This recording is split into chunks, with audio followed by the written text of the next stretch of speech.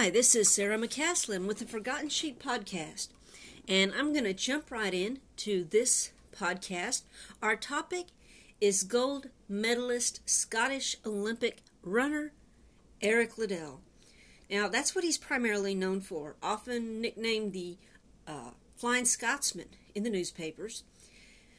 A lot of people also remember him for the way he was presented in the film Chariots of Fire, which is about his time period immediately before and during the Olympics. He's best known, at least among Christians, not so much for his Olympic prowess, but for refusing to participate in an Olympic running event on Sunday. And we're going to talk about that in detail during this podcast. Now, something that people might not know is that Eric was also the son of missionaries, and he chose rather to follow them into the mission field than pursue a professional sports career. He felt like that was where the Lord was leading him. And then, to give you a quick glimpse into the man's character, he was a POW of the Japanese during World War II. And at one point, he was given the chance for release, but he allowed a pregnant woman to take his place and then ended up dying in that POW camp. So he was a most unusual Christian gentleman, and I think he is an excellent example of Christian masculinity. We hear a lot about toxic masculinity, and we know that masculinity in and of itself is not toxic. There are certain behaviors that would make masculinity toxic, and there are also certain behaviors that make masculinity a very good, very positive thing. And I think Eric Liddell is an excellent, excellent example of that. Now, Eric, if I recall correctly, his father originally wanted to call him Henry Eric Liddell. And he had mentioned this to a friend of his. The father did. And his friend said, "Well, are you sure you want to do that, Mr. Liddell? His initials are going to be H-E-L. And you know that's going to make life really hard for him in school." So it was changed to Eric Henry Liddell so he wouldn't have the initials Hell. Well, he was born on January 16th, 1902 in northeastern China, where his parents were actively serving as missionaries. Eric was the second son of the Reverend and Mrs. James Dunlop Liddell, who were missionaries for the London Mission Society. Now, when Eric was 6, he and his brother were sent off to Eltham College, a boarding school for missionaries in South London. That was so hard for his mom to do, but she knew if she wanted him to have a solid education to build his life upon, he needed to be in an environment that was consistent and that was quiet. And so that's what she did, and he stayed there for 12 years. Now, during his time there, any time the Liddell family had a furlough, they would return to that area so that they could be reunited with their kids. And then instead of the boys staying at the boarding school at night while their parents were there, the parents would bring the boys with them after their classes. And so that's kind of the atmosphere that Eric grew up in. Now, he loved to play as a kid. His favorite thing was playing with a hoop and stick. If you look at pictures of the family when Eric was young, you'll see him oftentimes with that hoop nearby. He loved to run. He loved to play. He was also full of mischief, as most little kids are. It's said that he had been hanging around in the village near where Eltham College was, and he learned some, shall we say, less than appropriate language. So he decided to try out his new words at the dinner table. And his mother looked at him and she said, "Eric, we don't use swear words at the dinner table. We don't use swear words at all. We're Christians." And he said, "Well, maybe if you tell me what all the swear words are, then I won't use them." And she looked at him and she said, "Let's just handle this on a word-by-word basis." But that's one of the stories from Eric's life. But you notice he was cooperative. He said, "If you'll just tell me what all those bad words are, I won't use any of them." Well, Eric had, as you know, as I mentioned, an older brother. He also had younger sister and a younger brother, and he absolutely adored his siblings, including his sister. Well, he was athletically gifted. That became apparent as he began to grow into young adulthood. He loved to run. He ran track, and he played rugby in school and college and excelled at both. While he was at Eltham, he was an outstanding athlete. He became the captain of both the cricket and rugby union teams. Now, his headmaster there was named George Robertson, and he described Eric as being entirely without vanity.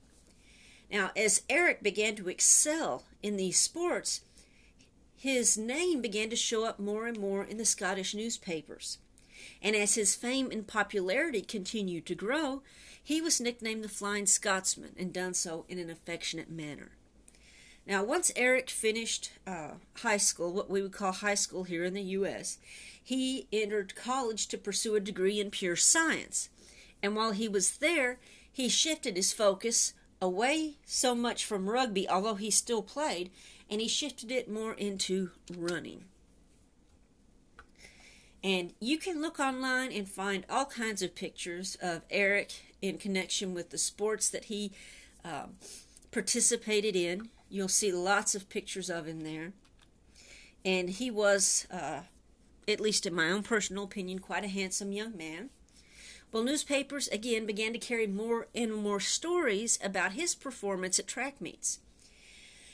And that can be hard on a young person to receive that kind of fame and no doubt a little bit of adulation, especially in connection with sports. And interestingly enough, this didn't turn Eric's head.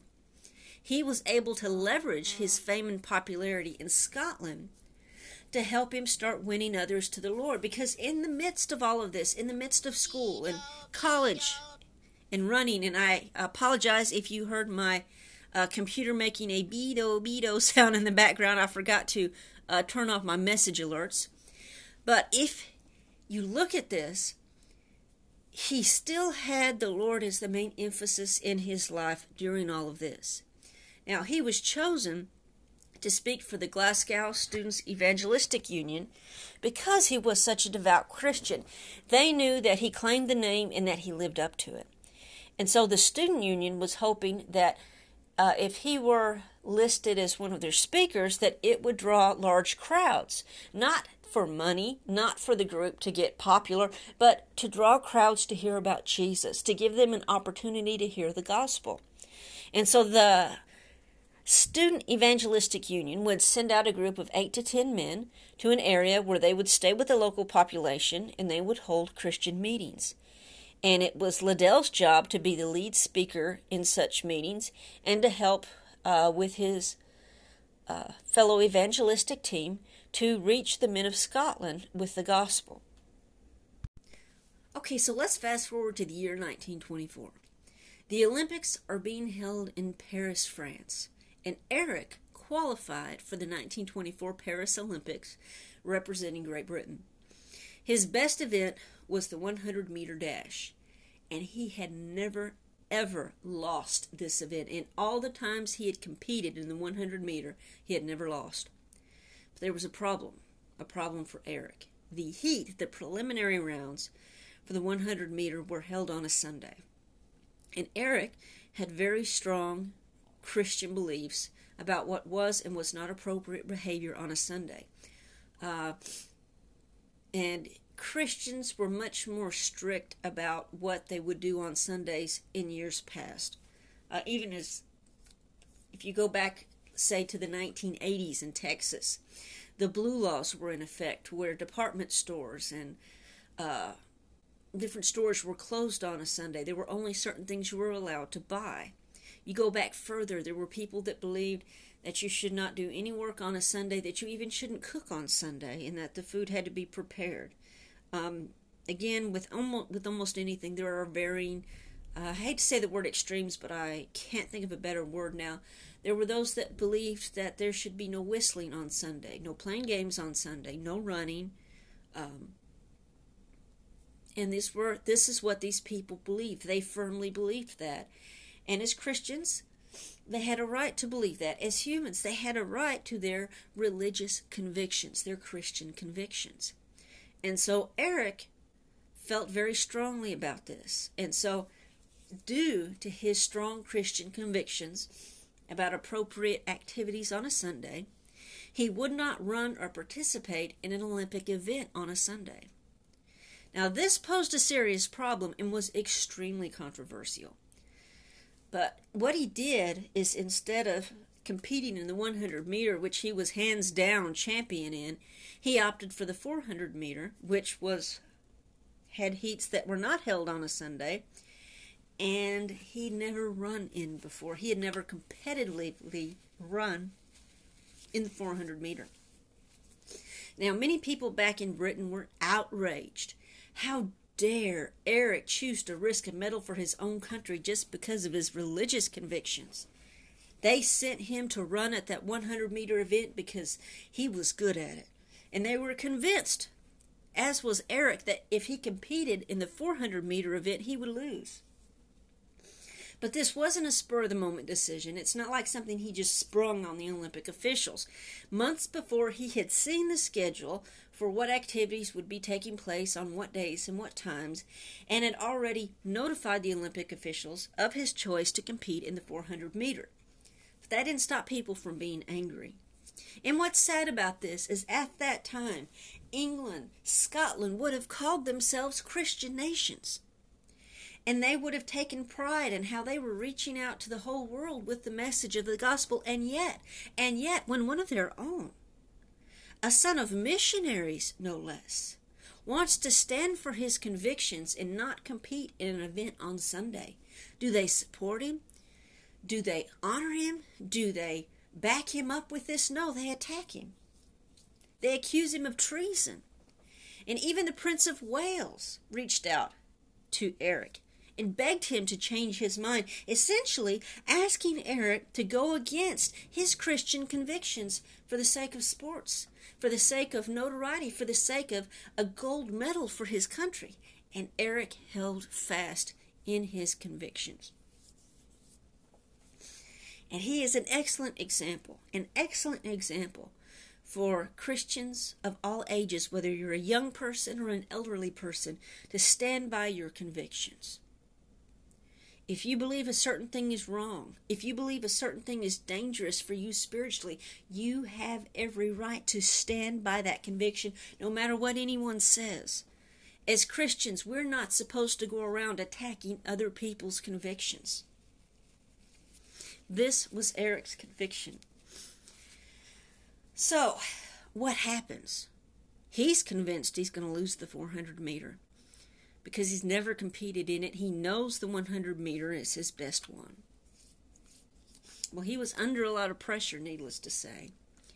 And at the time, Eric felt quite alone in his choice. But his coach stood with him, and oddly enough, so did one of the Olympic massage therapists that had been working with him. On the morning of the Olympic 400 meter final competition, Eric was handed a folded square of paper, a gift from one of the team masseurs, and he opened it up, and it said, in the old book, referring to the Bible, it says, "He that honors me, I will honor, wishing you the best of success always." And Eric was so moved to find out there was someone else that supported him. And let's face it, guys, there were probably thousands of Christians and non-Christians in England, in Scotland, and Ireland that respected this young man's stand for his convictions. But their voices were not heard.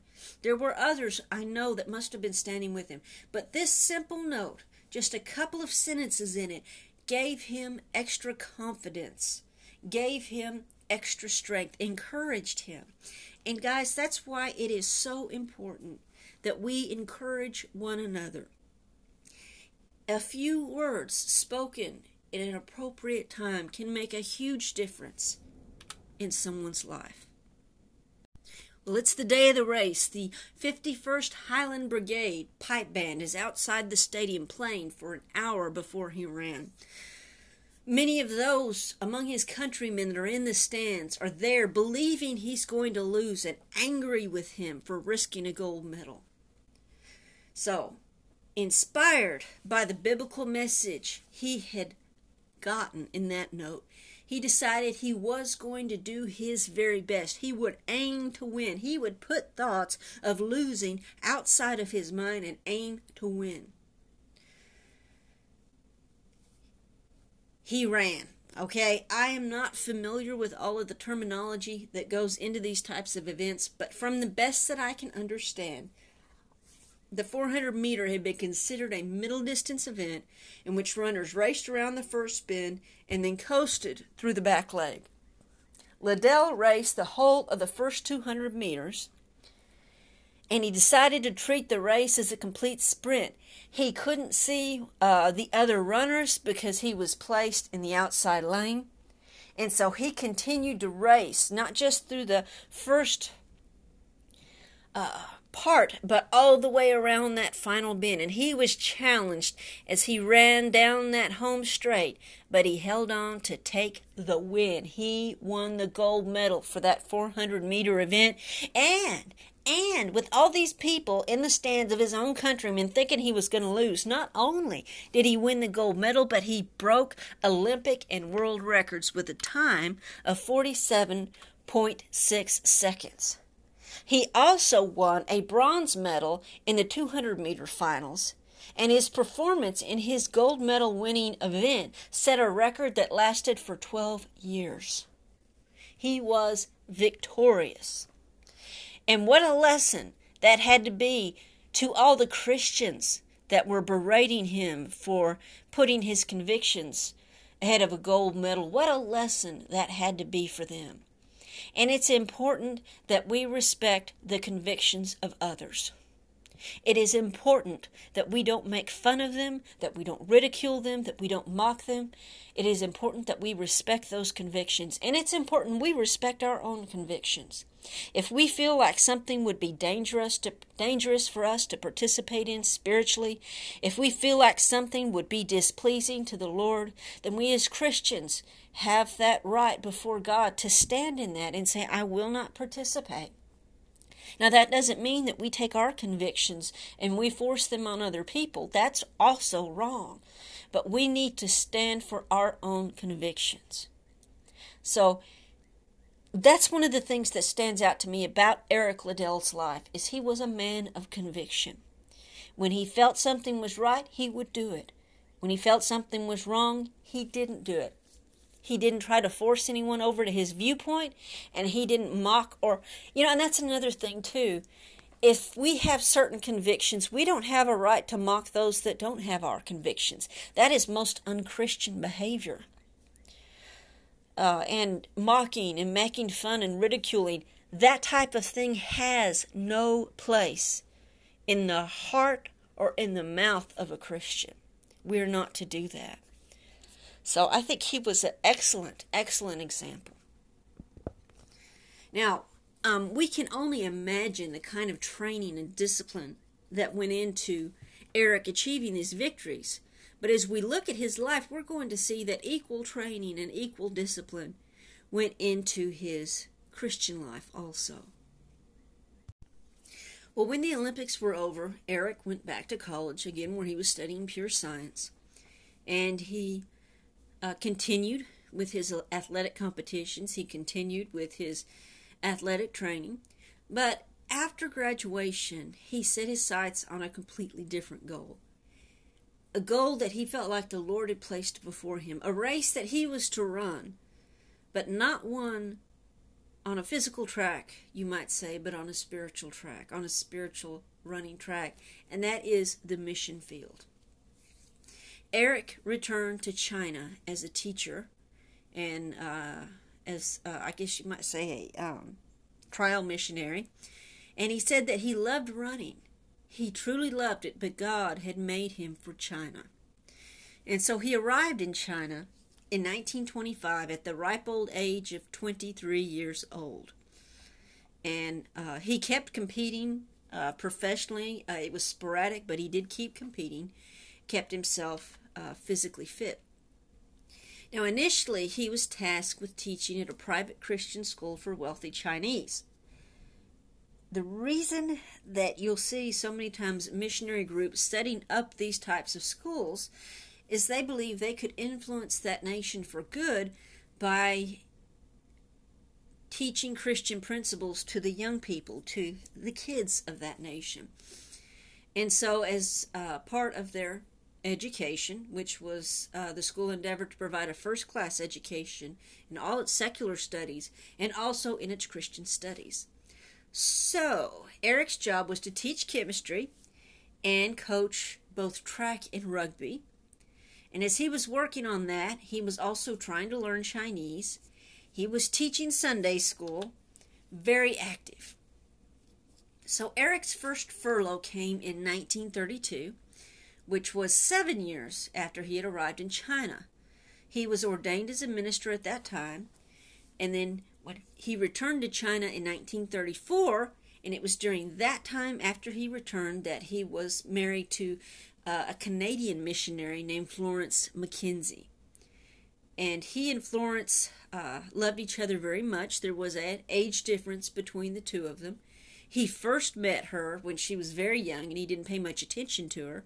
But once she was grown, he found himself falling in love with her. And so he married her. And again, her name was Florence McKenzie.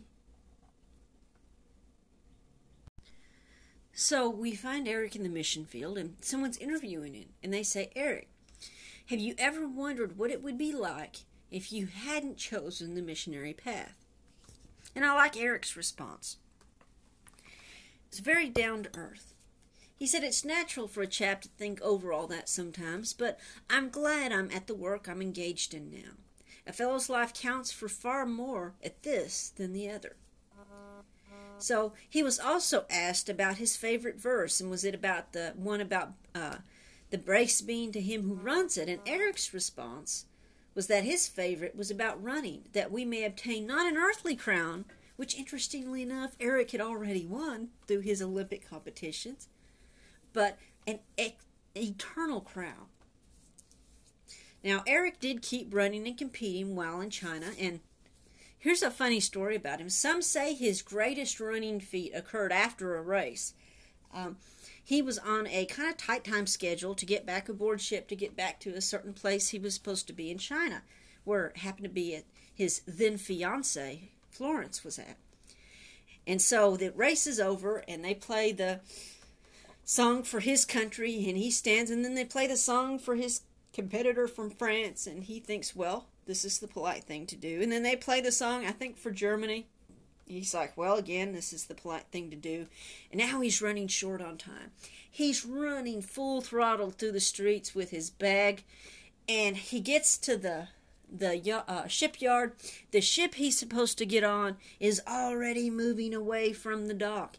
And he runs, and he runs, and he looks up, and he takes his bag, and he throws it, and it lands on the ship. He runs, and then he makes the leap from the moving ship, from the dock to the moving ship. And I think somewhere I read that leap was like almost 15 feet. And of course that might have been exaggerated through time. But those that saw him, that knew him, said that was his greatest running feat ever. And they suspected it might have something to do with the fact that at the other end of that ship, when he landed, his fiancée would be there. But again, he did keep himself in shape. And I think that's a good message for men, that being physically fit does not have to be at variance with being a good Christian. There's nothing wrong with keeping your body healthy. There's nothing wrong with athletic competition. There's nothing wrong with professional athletics, as long as it is the Lord that you keep number one in your life. And that goes for girls too. Girls that are into athletics, and girls that are into physical fitness. But the reason I'm emphasizing men is not that I'm trying to act like girls don't like sports, but from the comment I made earlier about how much talk there is of toxic masculinity, and it is something that needs discussed. But we don't always talk about what examples are of Christian masculinity. And I think Eric is an excellent example of that. He you don't have to let masculine things get in the way of your Christian relationship with God. Okay? I guess that's what I'm trying to say in a very clumsy manner, and I apologize for that. But again, I think he's a good example of healthy masculinity. Now, he was serving as a missionary in one of the most dangerous times in Chinese history. And at this time, there were many of the Chinese battling among themselves, and still more Chinese that had grown angry at the presence of so many foreigners in their country, foreigners that were exerting an influence on their country, that were changing their culture, changing how they did things, and many of the Chinese grew angry at this, angry enough that there were those that were in favor of killing off the foreigners, especially the Christian missionaries. Now, this was a very dangerous time to be a missionary. At one time, Eric had to accompany a fellow missionary's body back to the missionary compound. That young man had been shot by robbers. And that had to be very sobering to him to accompany that body and realize that could be himself. And here he was, helping carry a body back of a friend that had been senselessly murdered. And he could be living a life of fame and luxury back in Europe, continuing his life as an international track star. Yet, in spite of all this, Eric chose to stay in China. Then his parents were forced to go back to Scotland because of his father's health. And so it was no longer like his family was there in China. And yet, Eric chose to stay.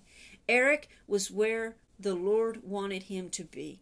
That was his condition for where he would be, is whether or not this is where the Lord wanted him to be.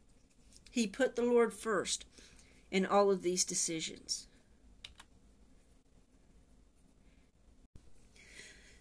By 1937, again, Eric Liddell was still in China. The looming threat of Japanese invasion began to become more and more real. Now, remember, Eric had a brother, Rob, that he was in boarding school and college with, and his brother Rob was studying medicine at the time. So Eric was invited by his brother Rob to help with the medical treatment of Chinese who were fleeing the invading Japanese. However, they didn't just limit medical treatment to Chinese. They helped anyone that needed medical help. Anyone they came across that was sick or injured or wounded, and they would provide them with that medical assistance they needed. Now, this also involved crossing Japanese lines as the war itself took hold in China. And this was a very dangerous thing to do, but the Lord kept Eric safe. And while he was doing this, his wife and kids were in a safe area in China so that he wasn't bringing them into danger. Now, Eric worked long hours traveling in the war-torn areas, preaching and tending the sick. Many times he had to carry injured people to the hospital on his bike over rough roads while dodging gunfire.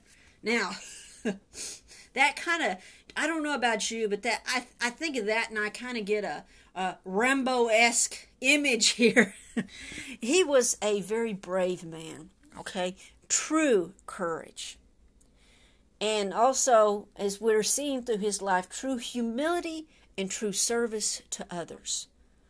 All aspects that to me are desirable qualities in a Christian man. Now, in the meantime, the Japanese were taking over more and more of the country. And there was a lot of talk that the foreigners in China were going to be locked up. And then by 1941, the war with Japan was in full swing. And this is when Eric realized it was no longer safe for his wife, Florence, and his daughters to remain in China and remain safely. British nationals were strongly encouraged to evacuate the country. And Eric had a tough decision to make, probably the hardest decision of his entire life. Would he stay in China and send his family to safety? Or would he go with them to safety? And when he had to make this decision, he already had 2 daughters, and his wife was expecting a 3rd child who would also turn out to be a daughter. And so he put his wife and his daughters on a boat, on a ship that was headed for safety. Now, the book that I chose to read about Eric started off with this scene. And as you finished reading that section, you realized that the way it was presented, his wife was reliving that in her mind in a dream. And so, from Florence's viewpoint, they were in the room that she and the girls would be staying in on the ship, and Eric was there. He was, hugging them and telling them he loved them. And then I believe it was a horn that sounded to indicate that it was time for all non-passengers to get off the ship, that the ship would be leaving soon. And Eric stood up to leave, and his wife and his daughters, they went to the railing on the ship, and they saw him on the dock. Now, in this dream, where 40 years later, seriously, 40 years later, this woman is still reliving that moment in her life. 40 years later, in her dream, she begins to scream and to cry out to Eric to come with us, get back on the ship.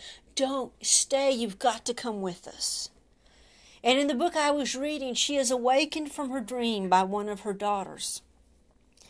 And the daughter says, "Mother, you are having a dream." And her mother says, "When it happened, I didn't cry out for Eric to stay, did I?" And she says, "No, Mother, you didn't. You didn't cry out like that." And what struck me with this, more than any other missionary biography I have ever read, is the tremendous price that was paid by the families of these missionaries. The name of the missionary goes on record and in history, but we don't always see the horrible price that was paid by that family. For 40 years later, this dear woman was still reliving the moment when she was forever separated from her young husband. I don't think they'd even been married 10 years yet. Forever separated from him.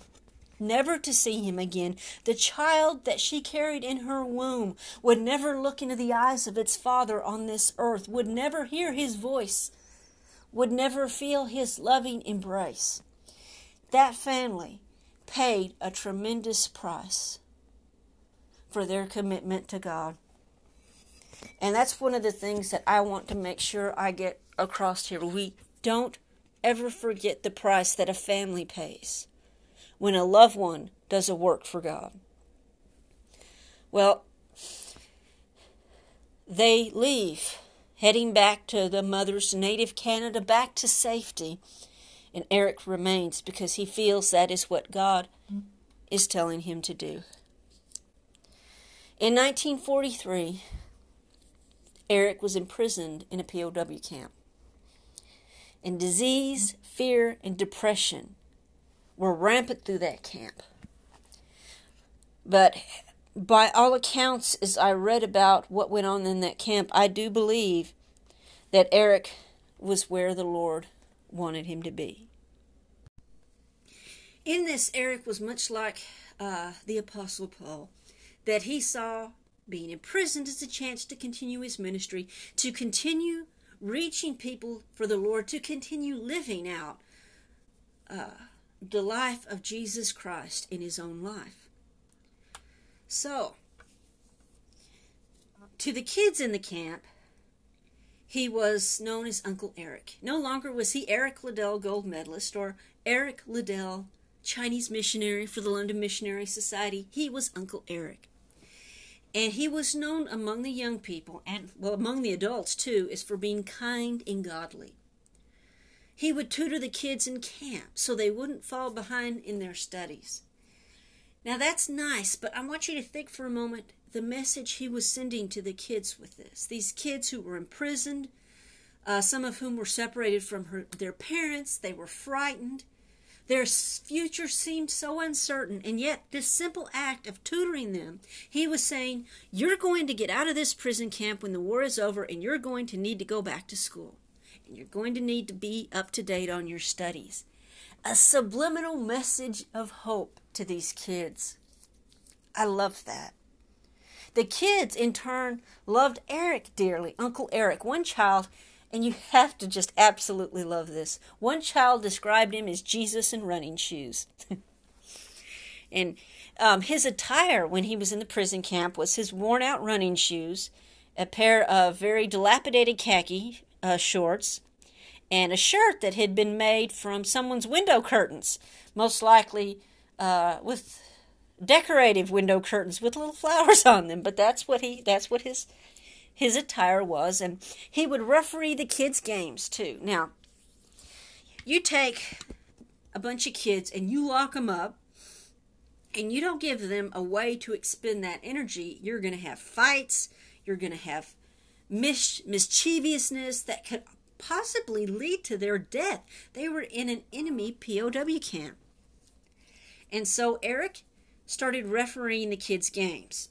And that way, the Japanese prison officials saw that the games were organized, they were refereed, and they wouldn't interfere. This gave the kids a way to expend their energy and build a camaraderie between them. Now, here's where a problem came up.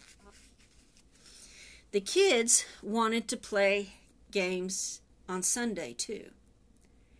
And so initially, because of his convictions about Sunday, Eric would not referee them. But the kids played games anyways, and when they did, fights broke out. And when fights break out in a POW camp, enemy officials, enemy officers are going to get involved. Enemy guards are going to get involved, and that's not good for anyone. And so because of this, because he saw the problems that were coming, because he saw that this could negatively impact the entire POW camp, Eric suspended his conviction about Sunday, and he would referee their games on Sunday. That's all he would do. He didn't go against any of his other convictions, but for the safety of the kids and the safety of others in the POW camp, he let go of that one aspect of his conviction. And I think, again, that is very honorable, and that is a very Christian thing to do when you take it in the context that people's lives could well be endangered if he did not. This time, it wasn't the matter of a gold medal, it was the matter of human lives. And Eric put human lives in this instance. Throughout his entire life, you could see his concern for the life of others. This was a continuing thing for him. He was risking his life to help the wounded and sick as the Japanese were invading China. So this was not a new thing, his concern for human life. I would say Eric was most definitely in favor of putting human life first above other things. So, he was not yet 40. He was skin and bones, having already lost 30 pounds from his lean frame. And he was tired, no doubt. He was malnourished. But he took this POW camp experience as another ministry opportunity. He would rise every day before dawn and keep working until curfew at 10 p.m. And they said he was always doing something, but not for himself. He was always doing something for others. It might be chopping wood for fuel. It might be helping to cook in the kitchen. He would clean and sweep in their barracks, and he would gladly repair whatever needed fixing. And besides his work with the kids and tutoring and coaching and refereeing games, he would counsel and console the adults. Every Sunday he preached in their unofficial church. But over time, all this work began to take its toll on his body. So at the POW camp, we see Eric doing 3 of the things he loved best: organizing sports, teaching and tutoring, and most importantly, guiding people spiritually. He gave special attention and care to older people, the weak, and the ill, and was always involved in any kind of Christian meetings that were held. One guy said he was the finest Christian gentleman it has been my pleasure to meet. In all the time in the camp, I never heard him say a bad word about anybody. And another person said he gave me 2 things.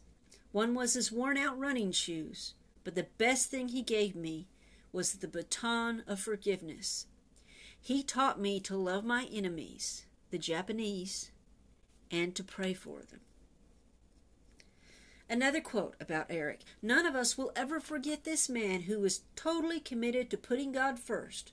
A man whose humble life combined muscular Christianity with radiant godliness. Another person said Eric spoke with a charming Scottish brogue, and more than anyone I had ever known typified the joyful Christian life. He had a marvelous sense of humor and was full of laughter and practical jokes, but always in good taste. Another one said it is rare indeed that a person has the good fortune to meet a saint, but he came as close to it as anyone I have ever known. And they said when the kids were finally released from the POW camp, they were all telling their parents and their family about Uncle Eric. And it took a while before people realized that Uncle Eric was Eric Liddell, the Olympian. But he made such an impact on the lives of those kids. Now, Eric's favorite hymn while he was in the POW camp was "Be still, my soul, the Lord is on thy side. Bear patiently the cross of grief or pain. Leave to thy God to order and provide. In every change he faithful will remain. Be still, my soul, thy best, thy heavenly friend, through thorny ways leads to a joyful end." Now, it said that Eric became the camp's conscience without ever being pious, sanctimonious, or judgmental. Eric never forced his religion on anyone, nor did he expect others to share his beliefs or his religious convictions. He would not take it for granted that everyone around him was a Christian like himself. And he was surrounded by all types, all nationalities too.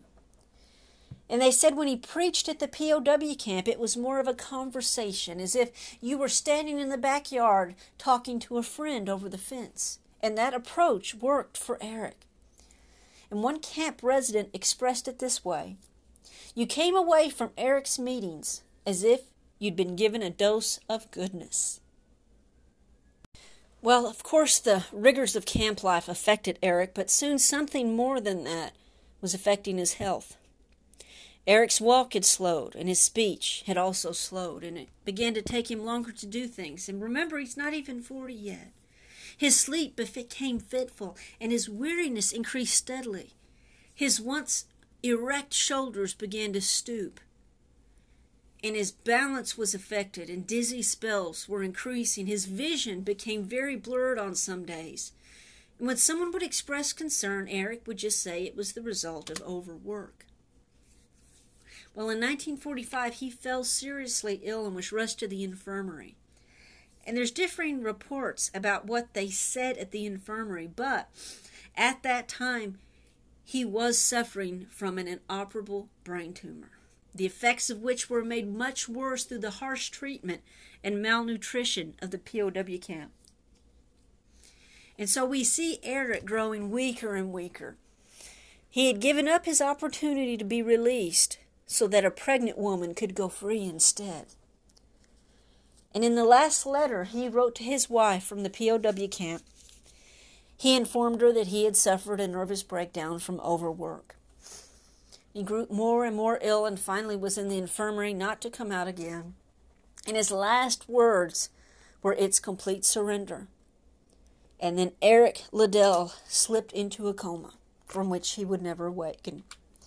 But before he slipped into that coma, he asked the Ragtag Salvation Army band that had formed at the POW camp if they would play his favorite hymn, and they did. And he passed from this world to the next on February 21st, 1945, just 5 weeks before the camp would be liberated by the Allied forces. And they said his loss at the camp was felt. It was like a void. You could feel something missing. But that loss, we can only imagine how much greater that void was felt by his family. And as I said, when the camp was later liberated, the children would tell their families for many years to come all about a wonderful man named Uncle Eric. His daughter was asked about the sacrifice the family had made in leaving Eric behind and his decision to stay behind. And she said she had heard so much from the kids that had been touched by her daddy's life, that her dad had helped and supported and guided and encouraged, that she felt like that he had done the right thing. And you have to be amazed at that kind of a graciousness in a woman who lost her dad at such a young age. And yet she felt it was okay because he was able to help so many others. Well, he was buried behind the officers' quarters at the POW camp. After the war, many people were concerned because there was no permanent marker erected in Eric's honor. And so a granite monument was erected in his memory at the camp, where he had risen to be a leader, trusted, fair, and caring. 3 qualities so important in a godly Christian man. They said while others formed cliques and sought to protect their own, Eric excluded no one from his concern. And the scripture they chose for Eric's monument seems perfect for Eric. They shall mount up with wings as eagles, and they shall run and not be weary. Eric had run his final race, and once again he had achieved victory. And as I wrap this up, I would like to share with you a quote from Eric. Circumstances may appear to wreck our lives in God's plans, but God is not helpless among the ruins. God's love is still working. He comes in and takes the calamity and uses it victoriously, working out His wonderful plan of love. And so as I conclude this podcast on Eric Liddell, again, I want to emphasize that he is an excellent example of Christian masculinity. He is also an excellent example of standing by our convictions. And I've been reading missionary biographies for years. I've been retelling the stories of these missionaries for several years now, and none of them has really honestly struck me as deeply as studying about Eric Liddell. And I hope that you'll go and do some research on your own. There's biographies about him. As I mentioned, the movie Chariots of Fire is set in his Olympic days, and the film On Wings of Eagles is set during his experiences at the POW camp. So I hope you'll look up more about this man of God, and I thank you for listening. From Forgotten Sheep, this is Sarah McCaslin.